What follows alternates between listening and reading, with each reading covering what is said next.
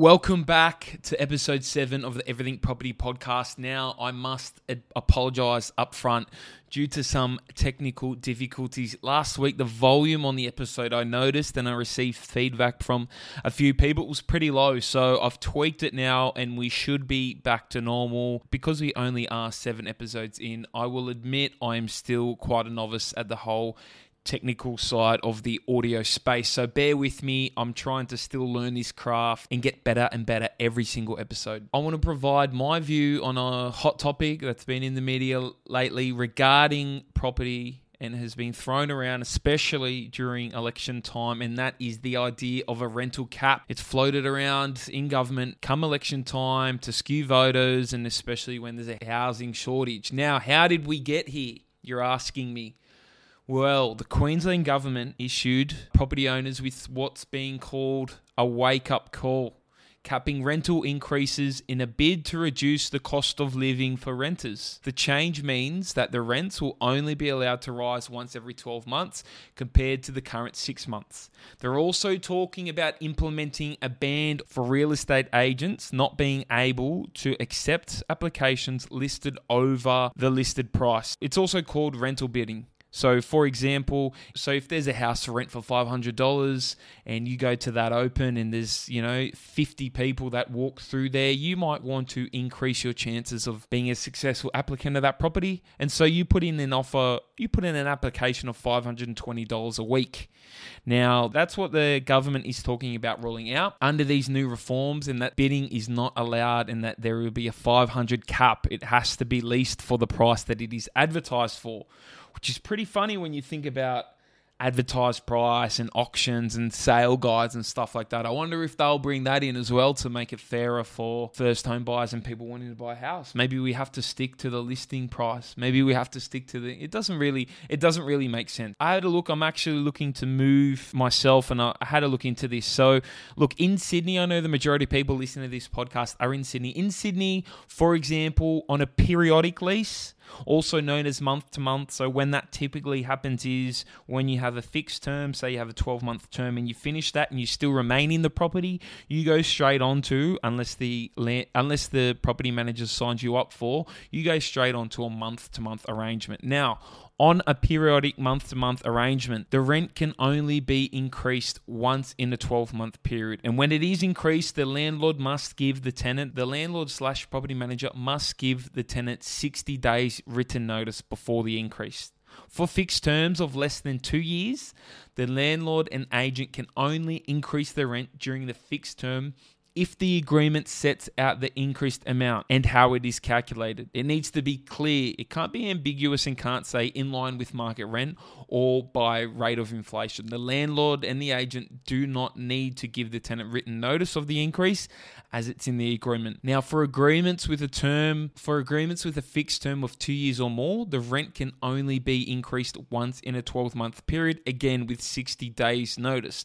However, with all this being said, it should be noted that the tenant only needs to give 21 days written notice and vacate before the rent increase kicks in. So technically, 60 days notice they need to give that the rent's increasing. You've got 21 days, so you've got the best part of 40 days to find a replacement and then give them if this rental increase is too abrupt, too high, and not in line with the market rate. To be extremely clear, I do not see an issue with the Queensland government's proposed view on capping the amount of time rent changes can occur, i.e. once in a 12-month window, as it's keeping with New South Wales. What I do have an issue with, and that I'd like to frame today's podcast around, is that the government coming in and trying to cap the rental bidding wars and all that kind of stuff is my main issue. And the reason is because that isn't the problem. These are my reasons as to why I think rental caps are a bad idea. Full disclosure, I am both a property investor and a renter, or what people refer to is a rent-vestor. So I believe I sit on somewhat both sides of the fence. Reason number one why I think rental caps are a bad idea.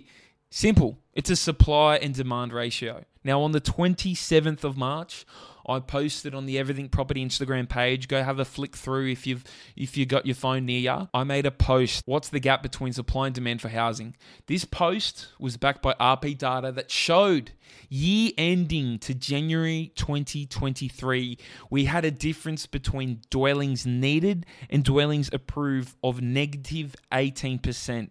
Or for those wanting a number term, 33,020 dwellings less compared to what we needed. In New South Wales alone, 52,021 dwellings were approved, while 68,060 were estimated to be needed. That's a difference alone in New South Wales of 16,000 dwellings, almost pretty much half of that number of the whole of Australia. So regardless of any absolute argument or opinion you may have, we need to acknowledge that New South Wales is simply not approving enough dwellings to keep up with the supply needed. We would be 16,000 homes short of what is required. Whether or not you want to cap rentals, you want to do any of that crazy shit, 16,000, we have 16,000 less homes approved. Whether rent is capped, subsidized, or even free. We're in a housing shortage. It is simple as that. It's got nothing to do with what we're renting houses out for. Number 2, investors invest. As the name suggests, the whole reason a property investor does what he or she does is to invest their money.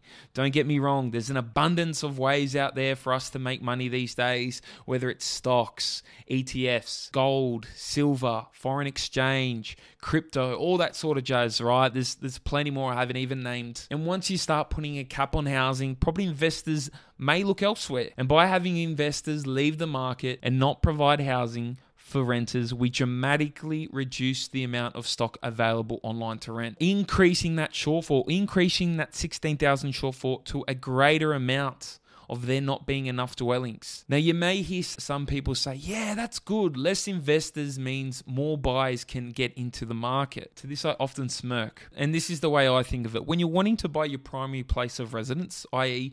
that home, somewhere to live and make your forever home, you're willing to pay a little bit extra. Auction day or putting in bids to the agent, you've fallen in love with it. You've imagined yourself there, your partner there, your family there. I'm sure we've all got a mate that has a story where they put in an extra 20,000 or 50,000 or 100,000 on auction day or in their offer just to get it over the line, just to get the property secured. Well, for investors, it's the complete opposite. When I'm investing in a property, I know I made that decision. It is made with my head and not my heart. When compared to those buying their PPR, I make the decision purely based on the numbers. I know what I can get for rent. I know what it's going to cost me to hold. I know what it's going to cost me to get in. There's going to be a certain rate that every investor says, yep, this is the price I'm willing to pay. After that, it does not make a good investment. Now, you probably also hear property investors say, and will tell you as well, they're buying below market price. They're trying to make a bit of money on the way in. So then they're almost hesitant to pay the exact market price because they want to make a bit of equity. So they might say that house is worth 750K market price. I want to try if I get it for 720, it's going to be a good investment and good market. Now, people that are buying their PPR and see that for 750 say, oh my God, we're in love with it. You know what? Let's do it for 775. Now think, if you had more people buying their PPR, what would it do to house prices? Where would the people go that miss out if there's nowhere to rent? Investors are also purchasing markets that they can afford to buy, that have rental demand, i.e. people looking for homes to rent and for a return. Not everyone wants to buy their home. Not everyone wants a 30-year mortgage. Not everyone wants to be locked down like that. There's people who love the flexibility of renting. There's thousands of students. There's thousands of foreign people coming to Australia every week who need to rent whilst they complete their degrees, while they're finding their feet, or perhaps they're being relocated for work. Just because you've been relocated for work doesn't mean where you've been relocated to. You might only want to stay there 1, 2, 3 years. That person might just want to rent there. There's plenty of people posted regionally up and down the coast that don't want to buy, that rely on the rental market. So I guess what I'm trying to say with this is that we need investors to provide that rental housing. If everyone that was buying houses was buying them to live in, where would the people that need to rent live? On the street? There'd be no housing for them. Number 3, Less income equals worse outcome. Let me explain. Now, with the recent increase in interest rates, both homeowners and investors are feeling a little bit of an extra pinch. Now, for the investors holding property long term, property maintenance and holding costs makes up a key issue when holding that asset. The more rent surplus or the more income I have available, the easier it is to allocate this money to repairs and property maintenance. The less I have available might mean the bigger the delay between property upkeep and maintenance. Now, what happens when we don't spend money on property maintenance and upkeep? Increased number of houses that are less desirable, that are run down. Again, not everyone wants to live in these properties, so what happens to the supply? Effectively, having less rental income will mean there is less money available for that investor, for that homeowner that's renting it out, to have available for property and maintenance expenses. The more rental income that they receive, the easier it is for them to allocate and justify that allocation for property maintenance. Ray White, chief economist, Narada Knisby, also made mention in an article on this topic about some other global cities who tried out this idea of rental control. First stop, San Francisco. What happens when San Francisco implemented a rental cap? It equaled a 15% decline in rental properties. So imagine the lines out the door that you have now, and imagine there being 15% less rentals on the market. The lines have grown around the corner. They've went around the block an extra time. She even makes mention of Berlin, which in 2020 introduced the rental cap, and it halved the number of rental properties available. Why rents in all the other nearby cities skyrocketed as a result. All these rentals went down. No one could live. Everyone went to the other cities. And for my last point, the market dictates the rent. No property investor benefits from having their property rented severely below market rent. Yes, it's good for a renter, but as an investment, the whole reason you're buying the house in the first place doesn't make sense. I've seen and heard some wild stories of increases, the media report of landlords price gouging, etc., etc., etc. And what I have to say is this: if I own an investment, let's just say it's in a fictional suburb where the market rent for a 3-bedroom house is $750 a week rent. Sure. As an investor, I can come through and I can put the rent up to $850. But if there's stock on the market for $750 a week and the house is in a very similar condition, then nobody's gonna rent out my property for $850 a week. It's gonna stay vacant for quite a while. The aim of the game is to keep the property tenanted for as long as possible with no change. More than likely, the investor has a mortgage, the investor has council rates, property management fees, holding fees, sometimes the water rates as well.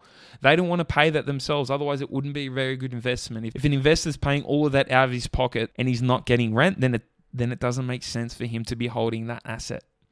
So I believe it is beneficial to the investor to keep that thing rented for market price for as long as possible. Now, speaking from my own experience from owning property with tenants, if a tenant's in there looking after the house, keeping it tidy, keeping it as if it's their own, that's all I want to see, is that they're respecting that house. And as a reciprocal sign of appreciation, I'd keep the rent the same without increasing it.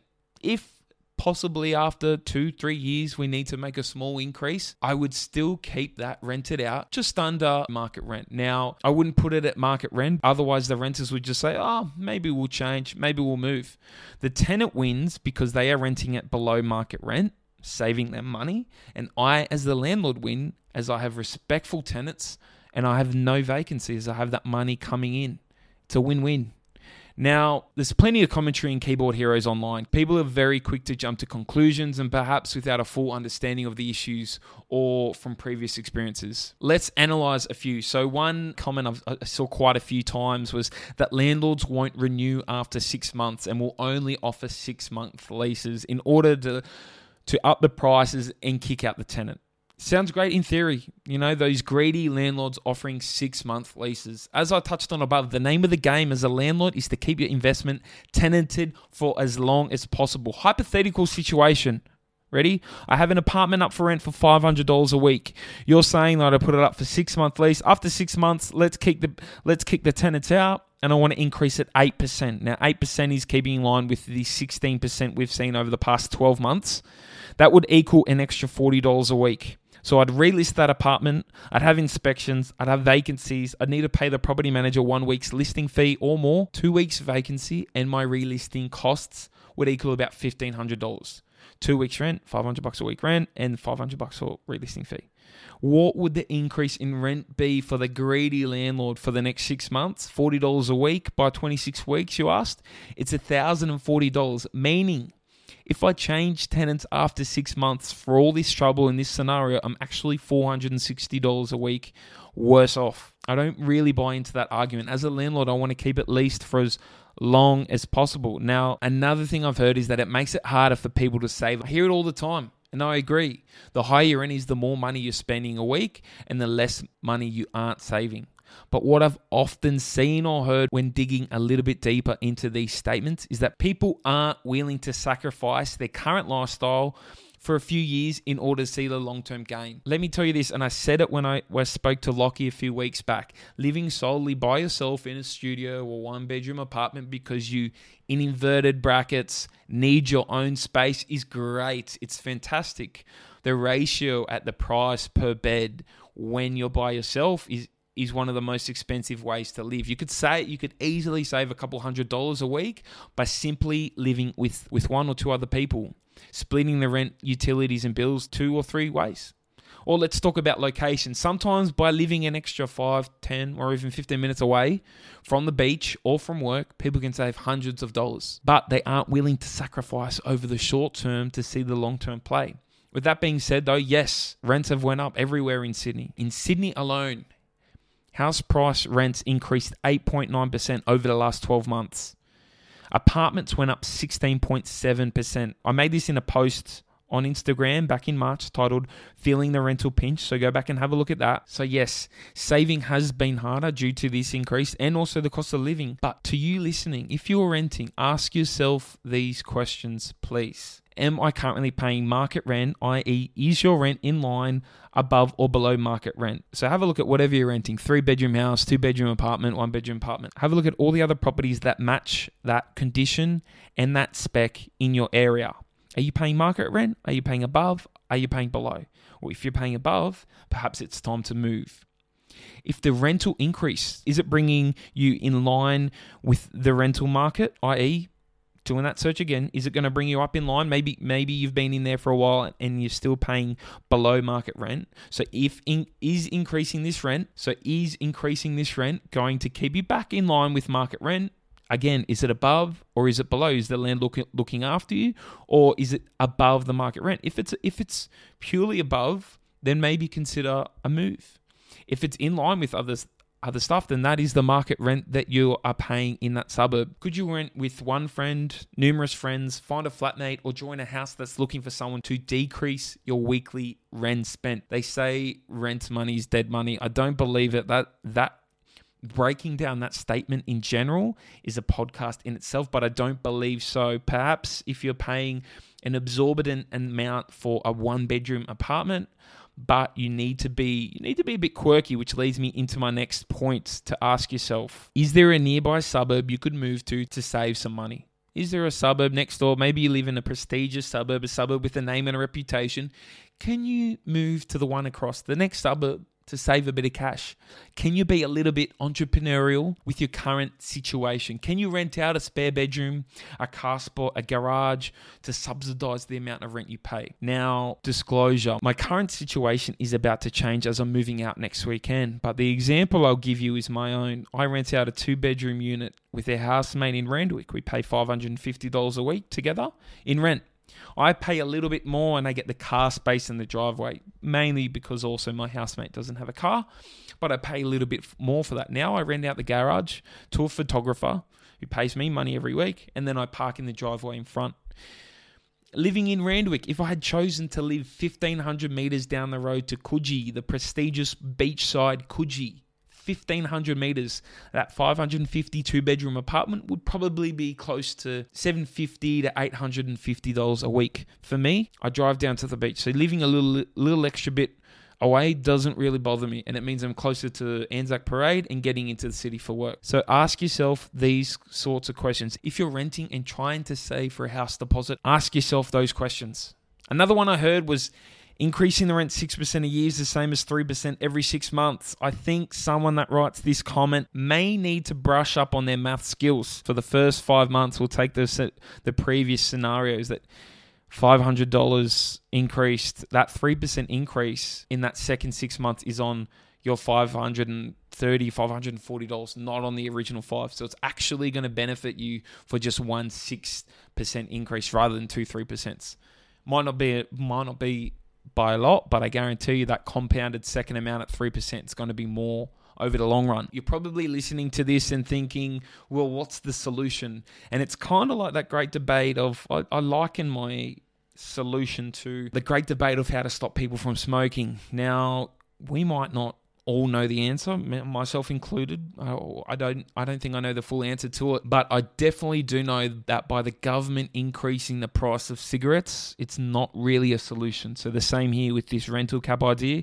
I know it's not the solution. I don't know the solution, but I know it's definitely not the solution. I think the solution would be an extremely complex one and probably best saved for a podcast with an expert. If there's any experts out there listening that want to come and jump on and discuss it, I'm more than happy to have them on. But I think a really good place to start is with looking at the supply, looking at the increasing the supply, which can be done by the following. Now the newly elected New South Wales Premier Chris Minns, he's tasked the new Planning Minister Paul Scully with cutting the red tape and the bureaucracy around development approvals. Why is this important? Because we're in a massive undersupply. So I think the best place to start is to solve this issue and start to increase the supply, i.e. increase that approval amount. As we said back, New South Wales, we're approving 16,000 homes less per year than we're needing. By increasing the amount we have approved, the more approvals and the more stock built equals the more supply. The more supply means the better opportunity everyone has at getting into those houses. Just as simple as that. The more supply also equals the more difficult it is for the landlord to increase the rent. As you can move elsewhere, if there's more supply, there's more apartments available, there's going to be more places for you to move and other options. So it's going to be harder for the landlords to increase the rent. I say that as a landlord myself. And by doing this, the government can then focus their time and effort on the solutions for those who are vulnerable, the affordable housing that we need for those that rely on the government and need that housing. The government can then focus on that. It means for us renters, we have shorter lines for inspections and less rental increases. That is my take on rental caps, guys, and why they're a bad idea. If you have an opinion, thought, feelings, emotions about it, let me know in the comments. Send me a message. I'm happy to open this up to everyone. And if there's one thing I want to leave you today, like I do every single episode today, it's short and sweet. And that is, whether you think you can do something or you can't, you're probably right.